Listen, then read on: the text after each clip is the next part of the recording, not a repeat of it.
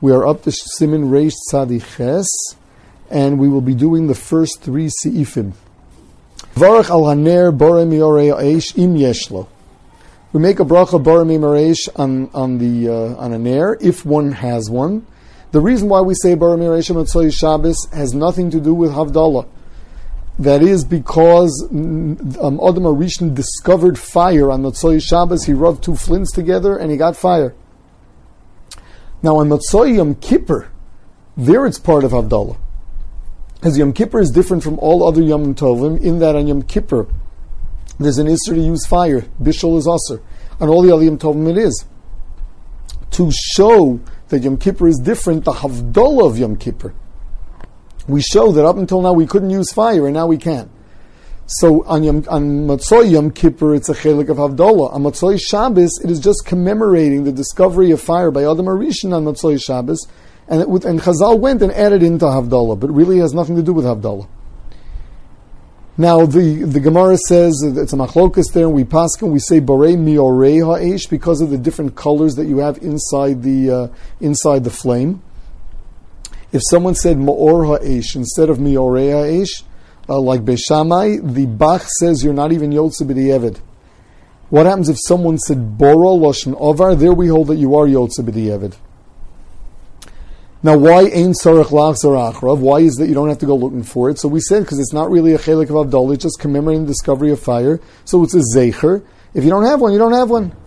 Says the Mechaber now, Vahani Mil Motzei Shabbos. Av Motzei Yom Kippur Yesh Omrim Shemachazor Achrav. There are those who say that on Motzei Yom Kippur you do have to go out of your way to get one, because on Motzei Yom Kippur it's actually a chelik of Havdalah. What happens if someone's made Havdalah and he didn't have a candle, so he didn't say Borei Mi'oreish? He can say Borei Mi'oreish the entire Motzei Shabbos, but Sunday morning it's already too late. Says the Ramah Haggah, Mi she'ein lo kos lahavdil k'shoroa eish v'varach alav v'chein habesamim. If somebody does not have a kos to say Havdalah ala kos, he nevertheless has a separate mitzvah of making a bracha borei mi'oreish on the light, as well as borei minei besamim on besamim. What happens if he's going to get a kos in a few hours, but meanwhile he wants to use candlelight? So he's better off using candlelight to learn by, and not making borei mi'oreish, and waiting till he gets a kos, so he'll be able to say borei mi'oreish al hakos. The mitzvah min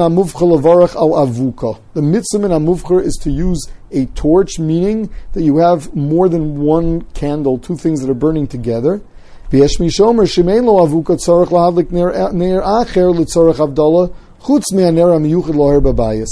a daya that it has to be a ner that was lit specifically for Havdalah, and you don't use the regular light that was lit in the house to light up the house. In the olden days, they had a lantern that we're using for the house. So if you don't have an avuka, don't use that, because it's not nikr that it's for Havdalah. Now, la halacha, why do you need an avuka? The mitzvah is to make the bracha borei mi'oreish on a lot of light. Lechatchila, it's supposed to be made of shava, it says, of actual beeswax.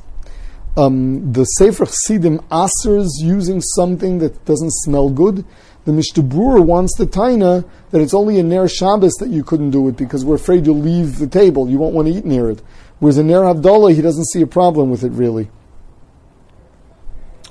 Except, of course, if you have a lechatchila, then cover the mitzvah. Why get a Havdalah candle that doesn't smell good?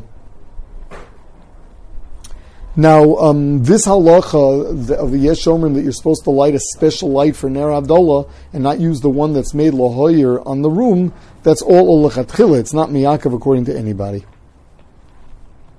Says the Ramona, Haggah v'ner sheyesh lo shtei psilos mikra avuka. A candle that has 2 wicks is called an avuka. Says the Mishnah Berurah, this was referring to a lantern of oil, so each wick is a separate fire. Whereas in our candles, if you take a bunch of wicks, you twist them together and put them at the center of the candle, the halach is that is not an avuka, that is a simple ner. In order to make it an avuka, there has to be wax that is separating between the wicks. Only then would we call it an avuka.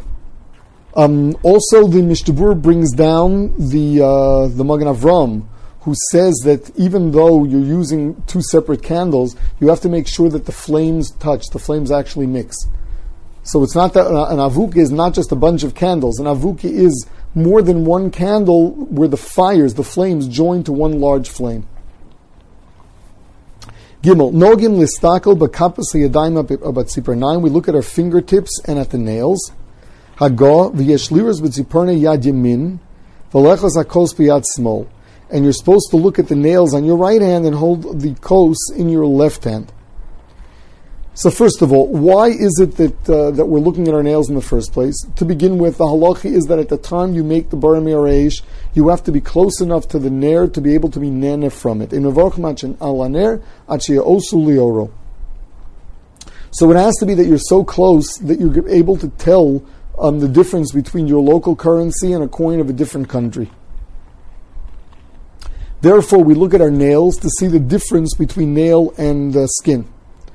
Also, it's a Siman bracha for the beginning of the week because nails never stop growing. Another thing is, al pi Kabbalah, there's a Siman in your fingerprints. Further in the Ramah, you should bend the fingers into the hand. This way you're able to see the tzipornayim and the kaf at once, which means that your palm and your finger and your fingernails should be next to each other. So if you fold your fingers in and you're holding your palm towards yourself, you're going to be able to see your fingernails and your palm all at once. V'lo yireh pnei etzbo shebifnim, but you don't go looking at the inside of the fingers. So you're covering up the fingers. That means you roll your fingers around your thumb. You look at the nails and your palm, and not at the inside of your fingers.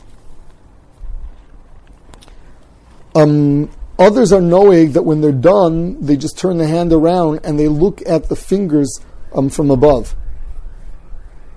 So the way you do it is you fold your fingers around your thumb. This way you see the nails next to the palm. Then you turn it around and you look at the nails on the outside, but you'll never have seen the insides of your fingers. Yeah, so this is the proper way of making the borei mi'areish. And remember, you're supposed to look at this before the bracha is made.